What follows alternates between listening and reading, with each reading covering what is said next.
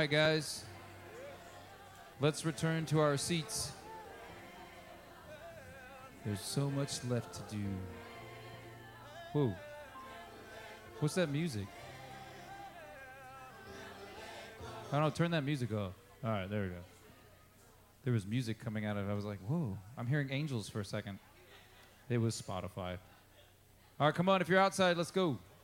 I want to introduce you guys to Jamie Bagley. So, you know Rich Stevenson. He's the other co-director with Jeff of the Malachi Network. He's spoken here a bunch of times. Jamie was Rich's youth pastor. Is that correct? No? Y'all were friends? Well, that's what I was going to make a joke about you being old. So, they were in youth group together. Jamie was like some sort of older. No, I'm kidding. But you worked with his dad at his dad's church, right? You go way back. Jamie goes way back with Rich. Is all I'm trying to say. Maybe you should introduce yourself. Jamie is a pastor in New Jersey in the Malachi Network, and everything I said is not accurate. Thanks, Brian. It's good to be here today. I loved the worship this morning. It was awesome. So when I was 15 years old, just a couple days after my 15th birthday, my father had organized this lay witness mission to come to our Presbyterian church. And there was one family who sent two of their kids to be part of this lay witness mission. Their 11-year-old son and their 15-year-old daughter.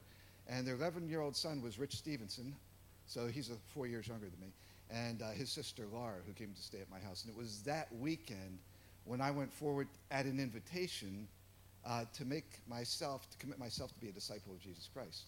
And that was a defining moment in my life. My mother realized that, well, she needed to get me in an environment where I could be nurtured in that commitment. And so a few months later, Rich's father came into our area to pastor a Methodist church. And so we began to go to church there. So Rich's father was very instrumental in my growth from that point on. I am now married to a girl at that church where Rich's father pastored. We have 4 kids, and those 4 kids have given me 8 grandchildren so far. 6 that live within a few minutes of my house, 2 in Hawaii. And what I discovered is the government won't give me any tax deductions for going to visit my grandchildren in Hawaii, whom the government sends to Hawaii because my son's an officer in the Navy. And so I'm still upset about that. But I'm still going to go see him, of course. It's good to be here with you today.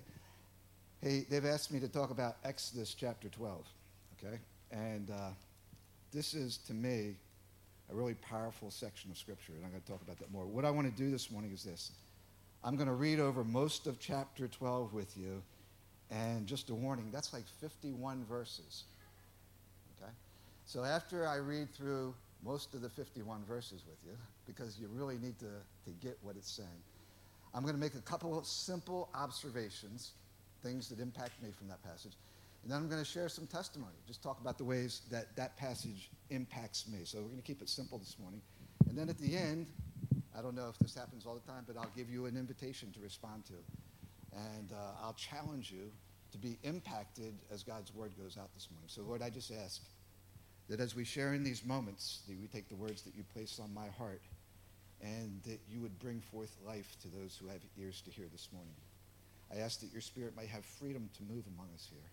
I ask, Lord, that your presence might be magnified as your word goes out, and that hearts might be sensitive, and that your spirit might be able to reveal, give us the revelation that we need individually to understand how it is you want to shape and mold our lives as you lead us on. I ask this in the name of Jesus, our Savior. Amen.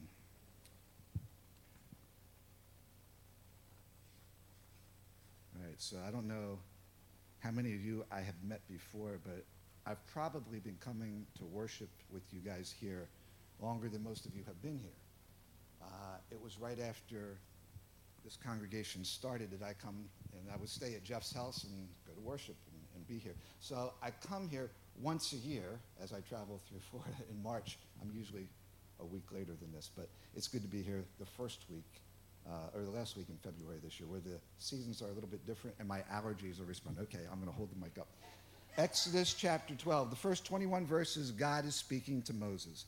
And it says that while the Israelites were still in the land of Egypt, the Lord gave the following instructions to Moses and Aaron.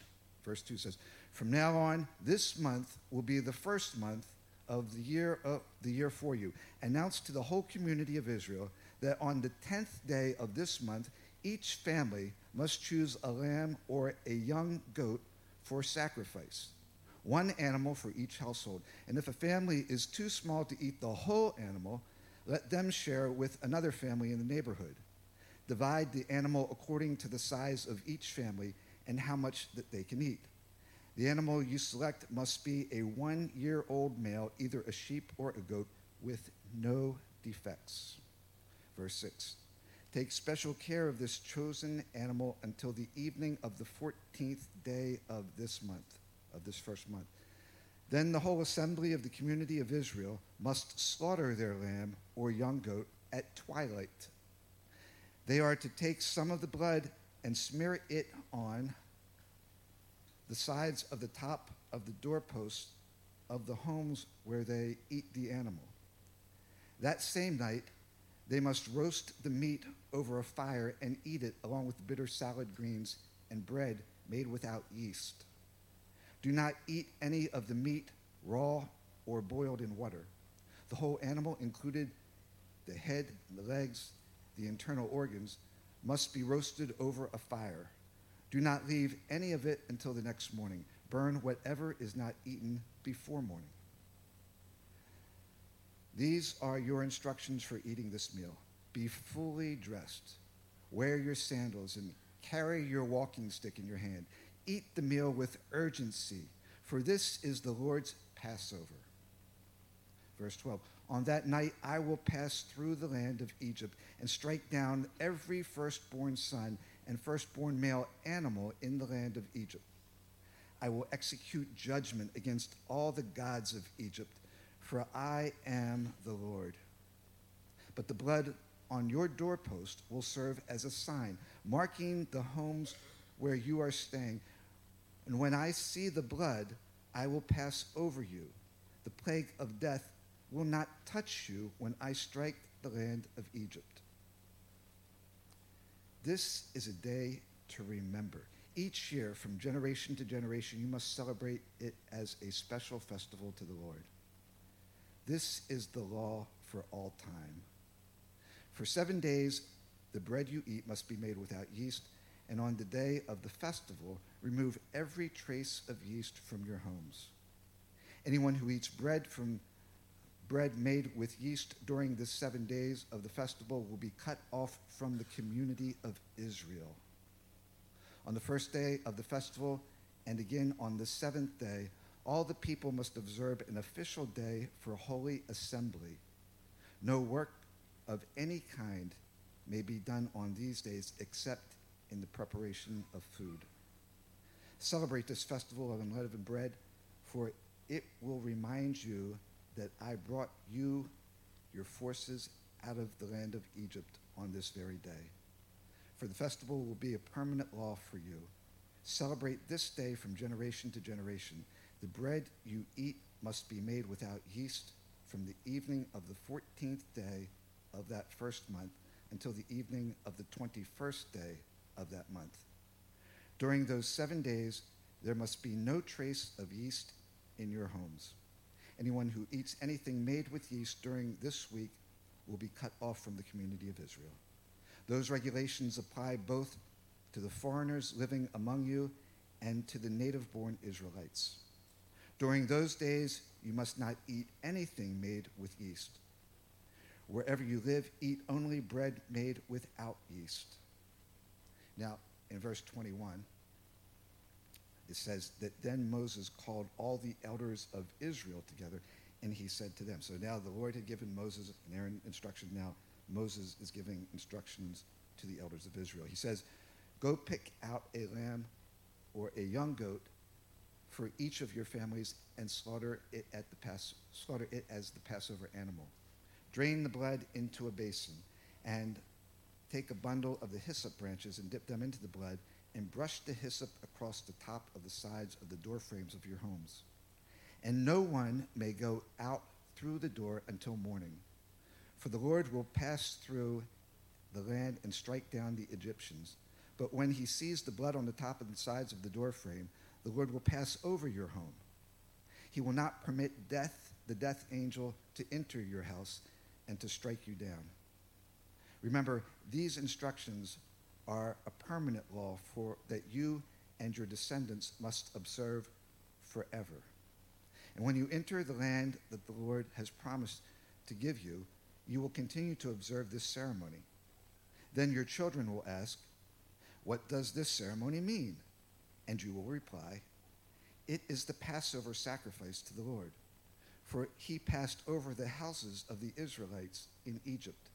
And though he struck the Egyptians, he spared our families." And when Moses had finished speaking, all the people bowed down to the ground and worshipped.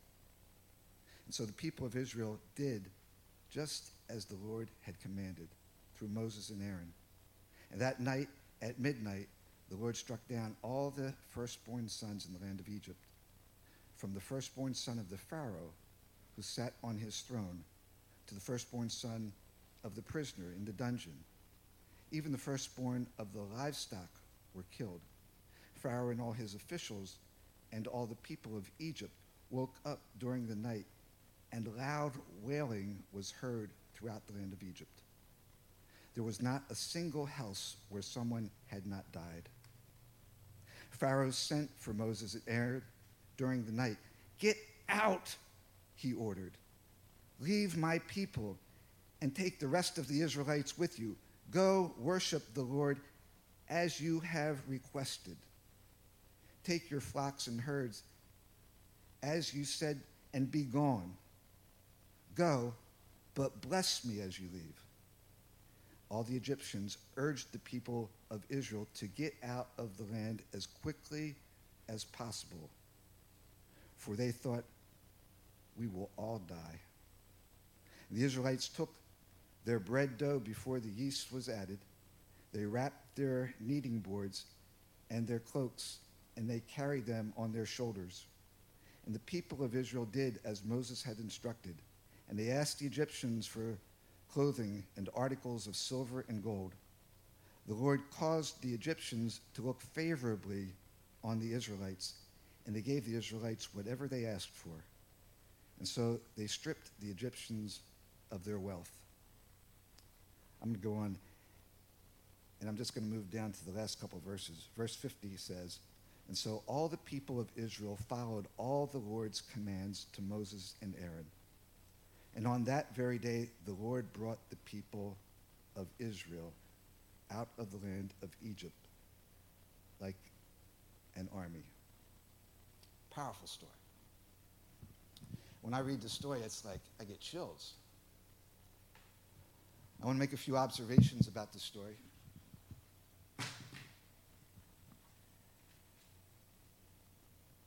The first is that this story is not just another Old Testament story.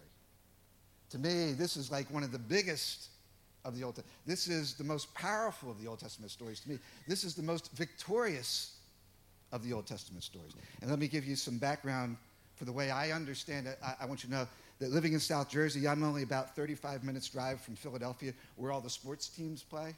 And, you know, we in the Philadelphia area, we're big sports fans. We're very passionate about our sports. And so we have high hopes for our teams. And when they're doing good, we're the first to, like, have celebrations. But when they're doing bad, we're the first to, like, be the boo birds, as they call us. And so last fall, the Phillies had a great season. Nobody expected this. And at the end of the season, they made it all the way to the World Series. And so everybody was excited. And when we're in the World Series, we thought, yeah, this is the chance. We had the chance to win it this year. Anybody watch the World Series? Well, yeah. The Phillies, they played their hearts out, but they were just no match for the Astros. And so our hearts sunk a little bit. But at the same time, the Eagles start off the season, and they're playing well. And they're looking like the best team in all football, right? And the Eagles go on, and, man, they make it to the Super Bowl. And we thought, this is the year. Did anybody watch the Super Bowl? Okay. We're not going to talk much about the Super Bowl, okay? But the second half didn't go our way. The first half, it was undoubtedly that the Eagles were the best team in the game. But the second half, everything went crazy. And we don't know what happened, but it happened, and our hearts all sunk. And so while we were hoping this is the year that we could live with memories to the future, now we're still going back and remembering, well, 5 years ago, we beat the Patriots in the Super Bowl. And like many years ago, Tug McGraw threw that, last inning to get the victory in the World Series. So we're having to go back further, remember. But it's those victories which spur us on. And when times get tough and challenges are before us, it's those victories that we cling to, those memories that we have. And so when I read this story, to me this is a powerful story because it's a story that God's people remember, and they remember to this very day. A vital story that helps us see within this story the redemptive grace of God at work in the lives of his people. God is sovereign. God is in control. They had been in captivity for more than 400 years. He had prophesied that this would take place, but he said that a time would come when they would be set free. He had promised that, and they were clinging to that hope. And here it happened. So they remembered this story and the experiences of what happened in their captivity, as well as being set free in this Exodus, this Passover event, and their exodus from Egypt is one that they cling to still to this day as they remember the Passover. Second observation, this is a story of a special sacrifice. Did you hear as I read about the lamb or the goat that was to be offered by a family? They were supposed to find the pick of the litter, the one without blemish or without any defect. And they were supposed to bring it into their home for 14 days. And then after 14 days at twilight, they were all supposed to sacrifice this animal. The animal would be a substitutionary sacrifice when the angel of death passed through. Now, how many of you have family pets? Okay? Think about this. They're taking this cute little lamb into their home for 14 days. So it becomes like a family pet to them. And you know how you grow, and so I'm not really a dog lover, but I go to Jeff's house. I go to Brian's house, excuse me now. And he's got these dogs, and like I've got to know them. I think they remember me every time that I come because they see me and they wag their tails. And even though I don't like dogs, I kind of like them, and we have this relation. You guys get like that with your pets? Okay? I want you to think about this story. They bring this animal into their home for 14 days, and you know the kids are probably playing with the animal, and the family goes attached to the animal. And after 14 days, they're to sacrifice this animal. This is a special sacrifice, and it'll be a meaningful sacrifice because they've grown attached to this animal. The third observation, this is a story that includes a very meaningful meal, a very meaningful meal. I love Thanksgiving. Well, I love most about Thanksgiving. I don't like all about it. I love Thanksgiving because all my kids come over, and I get to play with my grandchildren. The extended family comes to my house, and that's where it gets a little dicey. Somebody once said that the Thanksgiving meal is the most dysfunctional moment of everybody's year. Anybody? And we have some very dysfunctional people in my house. My kids always want to know, Dad, is Aunt Robin coming this year? You know, depends on what mood she's in. We never know. And if Aunt Robin and Aunt Sue are together, sometimes there's a lot of friction. People won't speak for a while. It gets a little bit strange. But those moments when we share a meal together, when we express our gratitude to God together for the things that we've been blessed with over the last year, they're meaningful to me. And to be together as a family is meaningful to me. This is to be a meaningful meal for the Hebrew people, for the nation of Israel. All Israel was being called together, household by household, to celebrate. This was a very important moment where they would all identify as a community and share in the participation of what was happening, preparing themselves for what lie ahead. All Israel. Scholars estimate that there was probably close to 2 million. All Israel was going to be celebrating this meal at the same time with expectations that God was about to move very powerfully on their behalf. And so as they gathered together and as they shared in the sacrifice and as they ate the meal according to the instructions, the bitter herbs which were to remind them of the bitterness of their 400 plus years of slavery, it had deep meaning for them, and it was preparing them for what was to come. it's a story with a very meaningful meal. And fourthly, it's a story about faithful obedience. They were instructed by Moses to follow the Lord's commands to the letter. And it was important that they do just as he said. And if you didn't follow the commands as was specified, it was to be cut off from the community. They were to spread the blood of the sacrificed animal on their doorpost, as instructed, in faithful believing that God would pass over them with his judgment, spare them of the wrath that he was going to bring on Egypt.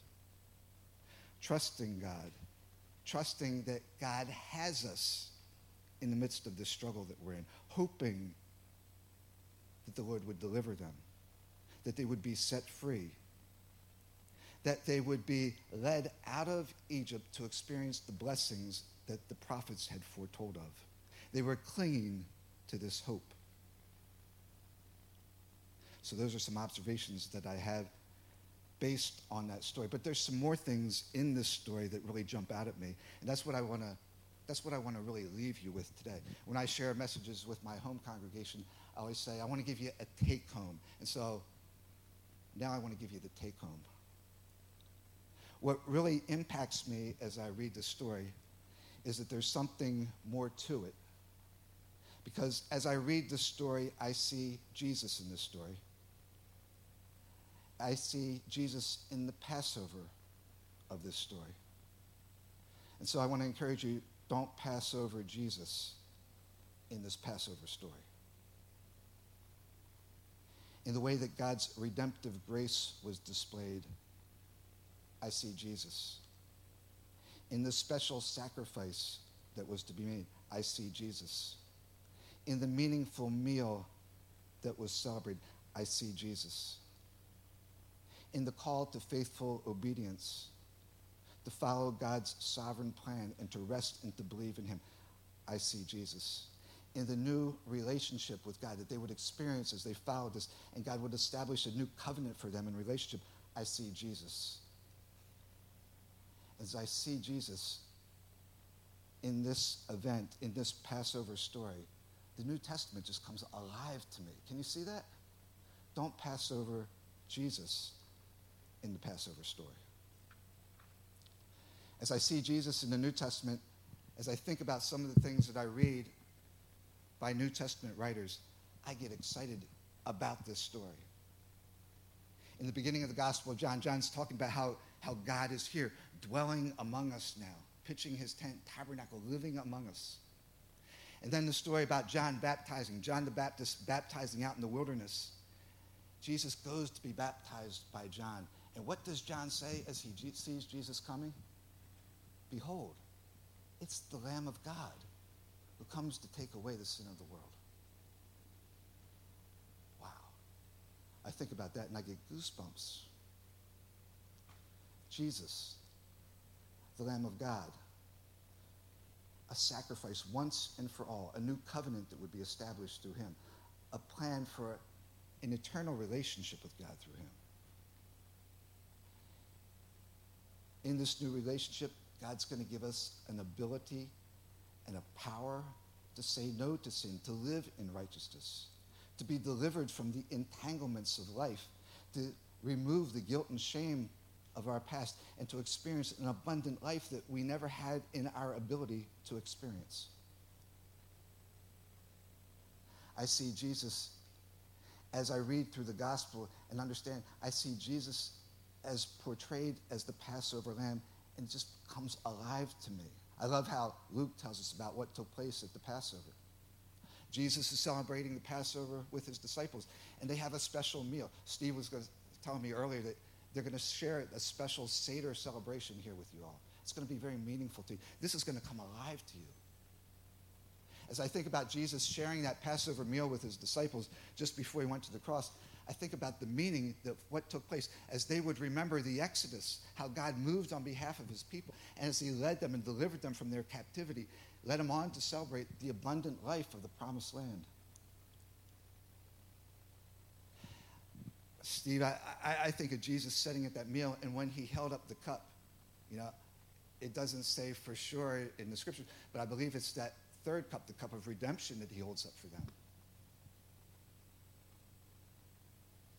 The cup of the new covenant based on our relationship with him.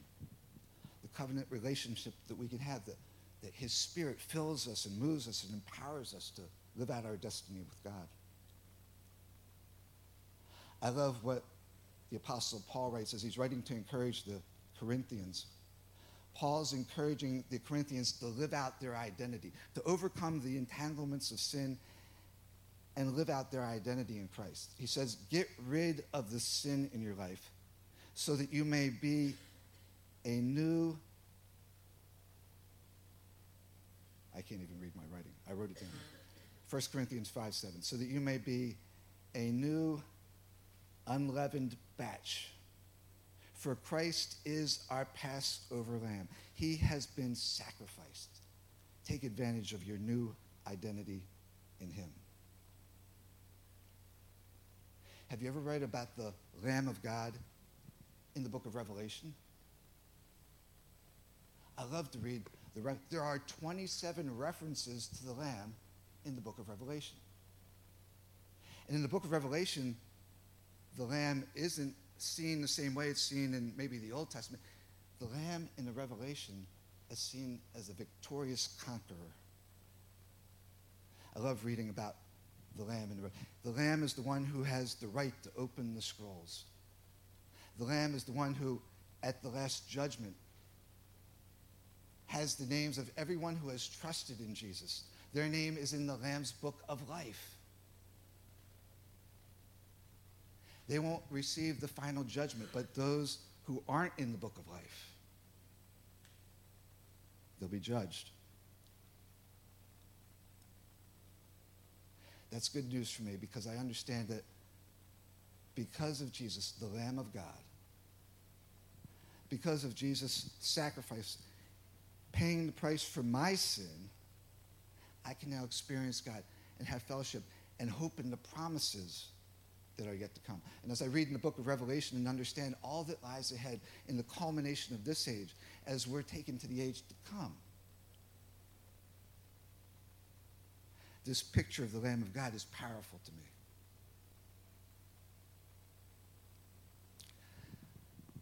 A little bit of testimony. I don't know about you, but the last 3 years haven't been the easiest years of the 64 years I've been alive. The last 3 years have been, in many ways, some of the toughest years of my life.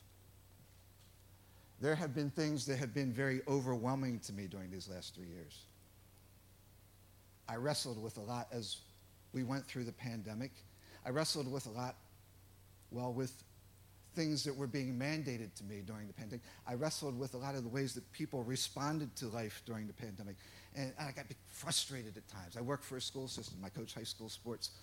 And man, I saw kids suffering, confused, disillusioned, not understanding, what was happening and all the confusion that we were in. I got a lot of frustrated during the last 3 years. I saw friends die like crazy over these last 3 years. Not even of coronavirus. Last August, July and August, I had 3 very close friends die. In January, I'm away, I'm doing ministry in Jamaica. 4 friends died while I was in Jamaica. This void in my life. I know that they're all with Jesus, and I can celebrate that, but it leaves me with this void, this absence that I have to reconcile. I come to Florida every year, and I love to stop in Jacksonville and to visit my friends here, but I'm on my way south to Northport on the Gulf Coast. There's a man who's been a mentor to me for 40 years. He's 91 years old. He died a couple weeks ago. A void's left, memories that we cherish. I'm going down there this year to spend time with his wife. And we're going to remember together. We're going to celebrate what God has done. And we're going to anticipate the great and final victories that are ours in Christ. These last 3 years have been a challenge to me. I've had some physical problems. I was trying to keep my 25-year-old daughter sane during the lockdowns. And so we would go to the Appalachian Trail and do 2-day hikes together. And wow, on the 3rd trip, I slipped coming down a mountain trail and I fell on my backside and I got up and I felt okay, but a few days later I'm having nerve pain in my legs. And I was living with that, and the doctor says it wasn't too bad and it could heal over time, but then I crashed on my mountain bike a few weeks later. And so I went to a chiropractor and was doing rehab, and it was getting better, and then I slipped on the ice, closing up my chicken coop one night. And then I was in nerve pain for 10 and a half months. Wow. You ever been in nerve pain? It's not a very pleasant thing. It's been a challenging last few years for me. And I'm always very busy. High school sports kind of like keep me very active. And I was feeling really drained, and these frustrations had been building up inside of me. And so I decided that in November, I needed to take a sort of sabbatical from coaching and just kind of really reflect and really seek the Lord, really try to press in to deal with these things that I'm experiencing. And so I was telling Brian, I began to journal. I took time off, and I began to journal. And I began to journal about all my frustrations that I experienced over these last few years. And as I journaled about these things, I began to understand more about the ways they had impacted my life, more about the deep grief that I was experiencing for the loss of friends, more about the struggles of life that had just complicated things. I don't know if anybody else has struggled during the last 3 years, but I found that journaling was a great release for me because God was meeting me as I got in touch with what was going on inside of my heart. And only as I got in touch with him that I then knew how to turn them over to God. God met me in that process and began to minister to my soul and began to just free me up. I felt like I was being delivered day by day as I would journal. And I would come to deeper insights of how I had been affected. The Lord was meeting me with that, and his Spirit was ministering to me with that, bringing healing to my life and just giving me this overwhelming sense of being set free. 31 years ago, some friends and I started a mission in the Blue Mountains of Jamaica, and I go there at least once a year. And as I go now, I have deep friendships. It's the same places that we're going to every year in the Swift River Valley, and I go from church to church and do Bible studies and prayer meetings and preach at different churches. And I went there this year, and so I'm being refreshed as I go through this journaling experience, and God's doing something in my life. And so I go with some extra excitement this year. And I get to Jamaica, and I realize that something's going on there, something that I haven't seen there for. I saw something like this in the 1990s, that is, for you younger people. And I'm noticing something powerful is going on again. When I went to the village, there was this heightened sense of God's presence. And people were coming out to the worship experiences and the Bible studies as I hadn't seen in more than 25 years. And there were some really dramatic conversions taking place. One man who I had shared with a couple of years ago, he was a shop owner. That means he had a little shed along the road that they sold almost anything you could imagine. And I had talked to him one Sunday as I needed something to drink before I went and preached at the next church. And I talked to him, I shared Jesus with him, and he just looked at me like I was crazy. Well, I went to preach at that little church next to his shop, and he's there this year, and he's got this huge smile on his face, and somebody told me, yeah, he's been coming out for 6 months, and we're going to baptize him in a few weeks. And so at the end of the service, he comes forward for prayer, and my friends and I, we laid hands on him, and he was just bubbling over with the joy of the Lord. It was really neat. And as I went from place to place and talked to different people, experiences like that, I sensed that God was moving in Jamaica before I got there, doing something special that the people were responding to. They didn't completely understand it, but I discovered in conversations that some of them were experiencing some of the same things I was experiencing, just like this overwhelming confusion for the last year, some disillusionment, some lack of understanding, some frustration.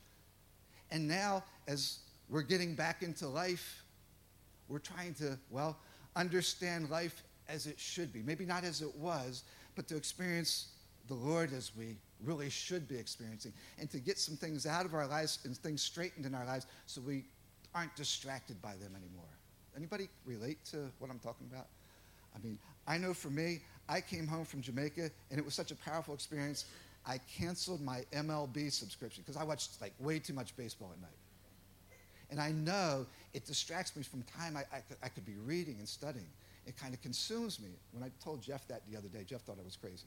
But, Jeff's a baseball guy. but I saw God moving in Jamaica. In fact, one story that was really powerful to me was I'm out in a village. It's at the end of the road at the base of the mountains where you just take a path up. It's where Rastafarians live, so that the police don't even come up there and bother them for the things that they want to do.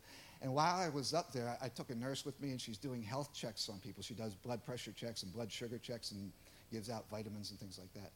We were there, and some woman comes up to me, and she starts to talk to me. She calls me by name, and I'm wondering, how do you know me? And she reminded me that like 25, 26 years ago, when she was a teenager, she came to me as I was playing and singing in villages one day, and she wanted to play my guitar. And so I taught her some chords on my guitar. And I found out that somebody on my team then had a guitar I could leave with her. And so I hand wrote some music to some worship songs, and I gave them to her and left the guitar with her. Well, I hadn't seen her in 25 years. And so she comes back, and she tells me her story. The Lord had worked great things in her life, and she went to high school. And so for the people up in the villages, the mountain villages, to get to high school, it's like you got to get an hour ride somehow to the high school every day. And she was able to get into the top academic high school in Port Antonio. And she thrived there. And then she went on to graduate school, to college and graduate school. She became a pastor and was pastoring in St. Martin's for 14 years. And then when the pandemic hit and everything got crazy, she got disillusioned and she got burned out from pastoring. And her mother died, and she came back to Jamaica. And then she had problems with her husband, and he left, and she went through a divorce, and her life's crazy now. And she'd been there for a year. She hadn't talked to anybody about any of this. And all of a sudden, she starts pouring her heart out to me. And I shared with her what I was experiencing. And it's like the joy of the Lord began to come back to her. And she went and she got her guitar, and she got music out that I had handwritten and started to play and sing for me. The joy of the Lord began to fill her again. I come home from Jamaica, and I hear about this stuff going on at Asbury. You've heard about that. You've heard Brian talk about it. You heard Jeff talk about it today. I mean, it's a powerful experience. My daughter and I watched the live stream. It's so simple, but yet so powerful. And these students, I want you, high school, college students, they have a level of anxiety right now that is just crazy. Life has been so nuts, especially these last 3 years. I read an article a few days ago that said the level of anxiety in high school students today can be compared to mental patients hospitalized in institutions in the 1970s. Now, because I am in a high school every day coaching and working with students, I think that's a pretty accurate assessment. So here at Asbury, you have these students who are beginning another semester that go to chapel one day, and they don't want to leave because it's so rich and so powerful, and it's ministering to them. I was telling Brian, I see this as a revival of refreshment. They're worshiping, they're praising God, they're coming for prayer, they're being released of this anxiety that they're experiencing, and they're wanting more and more, and it's spreading through other college campuses. It's even in my town.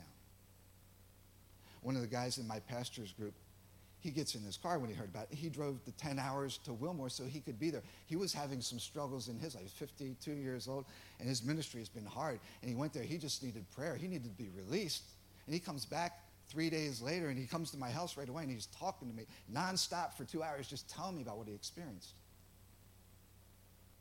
God's doing something special now. He's doing something special. I think he wants to do it in all of us. He realizes how much that we've gone through over these last few years. He knows we need a special touch, a special outpouring, if that's what you want to call it, of his Spirit to come and impact us and refresh us and reorient us. Maybe not like we were when things began 3 years ago, but maybe in a new and even better way. Amen? I know that's what I want. That's why I'm getting rid of my MLB station. I don't want to be distracted. I want all of it. I want all that I can get of it. Amen? Because when God refreshes us, he's also preparing us, I believe, for what is in store for us in our future. And so as I watch those who are experiencing these powerful moves of God, I see this great desire for more and for a deeper experience of God's presence. I was sharing with Brian the other day that I'm a little bit older than Brian. I remember when I was about his age going to experience different revival experiences that were going on. There was one in Toronto that went on for about 12 years. Anybody remember that one? Called the Toronto Blessing. And I was up there a few times. I went down to Pensacola, Florida, and experienced that one. That was a little bit different, but that was refreshing to me. I was in Lakeland. I think that was, about 2009, when there were things going on there. I had a friend who had cancer and only given like a couple weeks to live. I took him there, and he received prayer and a blessing. He lived for a few more years and celebrated the blessing that God gave him through that. So we don't always understand exactly what happens when these experiences are taking place, but there's a desperation to experience God. People are pushing through the things that are sometimes cluttering their lives so that they can be in position to receive from God what God wants to give them. A touch of his Spirit, a filling of his Spirit, a refreshing of their soul. Now, I was sharing with Brian that I think God's doing something now, and we need to position ourselves to be available to what God wants to do in our lives. Amen? I want to share one more thing with you. One more verse that kind of relates to the Passover experience. And this one might be a hard one for you, but I'm going to share it as I read it. This is from John chapter 15. And from the time I was young, John chapter 15 was really powerful to me. In this translation of this Bible that Brian handed me a few minutes ago, John 15 says, I am the true grapevine, and my Father is the gardener. Verse 2 says, he cuts down every branch of mine that doesn't produce fruit, and he prunes every branch that do bear fruit, so that they will produce even more. You have already been pruned and purified by the message that I have given to you. Remain in me, and I will remain in you. For a branch cannot produce fruit if it is severed from the vine.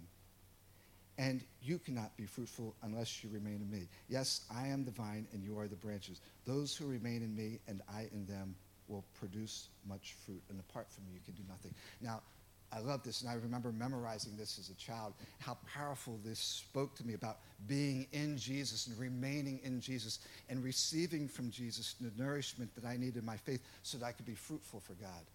But as I would recite this to myself and as I would read this in my Bible, something bothered me about verse 2. Are you there with me? I am the true grapevine. My Father is the gardener, verse 1 says. He cuts off every branch in me that doesn't produce fruit. And to me, as I read these first 5 verses, that verse didn't really fit, because he's talking in the first 5 verses about those who are in him, branches connected to him. And so I began to study this many years ago, and I discovered that of 61 English translations, 59 of them record it in this fashion, but there are 2 that don't. And so I studied to understand the 2 that don't, and I found that there are many scholars who believe that this is like a mistranslation. And it's hard to translate this verse because, first of all, Jesus probably spoke this in Aramaic, and then John's recording this in Greek, so John's choosing Greek words to translate the Aramaic, and they're trying to understand the best fit. But to truly understand this, Messianic Jews would say that you have to understand what's taking place in the context in a way that a farmer would work in that context. Does that make sense? How a farmer would take care of his precious vines. And a contextual understanding would say that a farmer would never disconnect a branch that is connected already. They would do everything possible to nurture that branch and bring it back to fruitful production. In fact, if you look up the word that John chooses in Greek to translate what Jesus said in Aramaic, the word's first definition does not say he takes away every branch in me that doesn't bear fruit. It says he actually lifts up every branch that doesn't bear fruit. And so to understand the contextual understanding, you would know that a farmer would take a branch that's been beaten down by the weather and is stuck in the mud, and he'd prop it up so it could then get the sunlight and nourishment it would need to become fruitful again. And I like that translation because that helps me to understand the work of God in my life. God wants to make me fruitful after I've gone through difficult things in life. the seasons in life where the storms have beaten me down and I feel like I'm stuck in the mud. He wants to prop me up and get me nourished again so that I can become fruitful. So I cling to that translation of verse 2, because as I read in those first 5 verses, that's what Jesus is talking about here. He's talking about the work of God, the farmer, to make us productive as branches connected to the vine. So as I finish with that story today, I also want to challenge you as you grasp to that kind of an understanding. I want to challenge you and give an invitation here at the end as worship people come up to lead us in a final song. I want to challenge you to ask yourself if you're in position for God, what the Lord wants to do in your life. I mean, I've shared that I believe that the Lord wants to do something very powerful at this point in time, not just maybe even here in Jacksonville, but in our country, in our world. I've seen things happening in Jamaica. I've read about things taking place all over the country. The Lord's presence seems to be very powerful. And people are pressing through the things that sometimes distract them, and they're seeking more and more of God's presence. I know in my town there's people gathering nightly in prayer services to experience the things that they've been reading about that are taking place in Asbury and other places. They want to press through and they want to experience it because they believe this is a moment in time where God is trying to connect with us, to refresh us. And as we desire more of his presence, he's going to break into our lives to bring forth the healing that we need. He wants to refresh our souls. He wants to prepare us as he refreshes us for what he wants to do in our future. And so as I leave this platform right now, I want to present you with that challenge to seek God, to express that kind of desire, to say to the Lord, yes, Lord, I want your presence. I want your presence more powerfully than I've experienced it. I want your presence more powerful than I've ever experienced. I want to open my life up to you and position myself to receive your spirit in this work in my life that would heal me of all the things that I've struggled with over these last few years. Maybe all the confusion that I've had, the struggles that I've been through. I want your presence that will empower me to live a victorious life. I'm going to hand the microphone over to Brian. I'm going to go sit down. But I want you to know, God's presence is being magnified. And he wants to do all kinds of healing work and victorious work in our lives as we seek him. Amen. Thank you, Jamie. When we walked into the room on the campus at Asbury, and we spent the better part of 10 hours in there, and it was like a weird time warp. And I'll share more about it over time, but the thing I want to talk about right now with what Jamie was saying, the testimony is the Spirit of God was in the space in such a way. It was just, I described it as powerfully peaceful. I don't know, Brandon, if you would describe it the same sort of way, but there was just a very powerful sense of God's peace and love for his children. And it was overwhelming to watch some people probably experiencing that for the first time, or other people being reminded of it. And I shared this the other night at the Jacksonville House of Prayer when we were praying, that what surprised me for myself was encountering that so refreshing immediately brought my mind to pruning, which is strange. The other day, Carrie and I cleaned the whole house, and it was totally clean and ready for people to come. And then I also went and was pressure washing the barn for our young adult service we had last night, and it was nasty in there. But it was clean when I was done, and I went back inside the house to get more coffee as per the norm, and to eat lunch. And Carrie was like, "Seriously, you're going to come in here like that?" And I was like, "Well, I think the bottom of my shoes is clean, but I did have to." And the point I'm meaning is, when we walked into that room, the auditorium that was there on Asbury, this presence of God that was so refreshing and healing and was lifting up branches like Jamie was talking about. The holiness of God was so present there that I suddenly realized how dirty my shoes were. And there were things that I needed to deal with that needed to be pruned. And so what we want to, when you were reading the verse in Exodus, and they did all that God commanded them, is God's finally delivering them from Egypt. This is the thing that I want us to take seriously, this calling and pruning and the leaving behind of things. And so I want to call the prayer team that's up. They'll have people that'll pray for you. They'll be gathered by this door and that door if you need time to pray. But I also, while they're singing this song, encourage you to come spend some time with God. Because what I did, I realized my shoes were dirty and I needed to clean them or have God clean them, really. So I wrote a prayer down because I was like, I want to get this right. You may not need to do it. If you want to see my prayer, I'll share it with you. But it was for me. It's not like for everybody.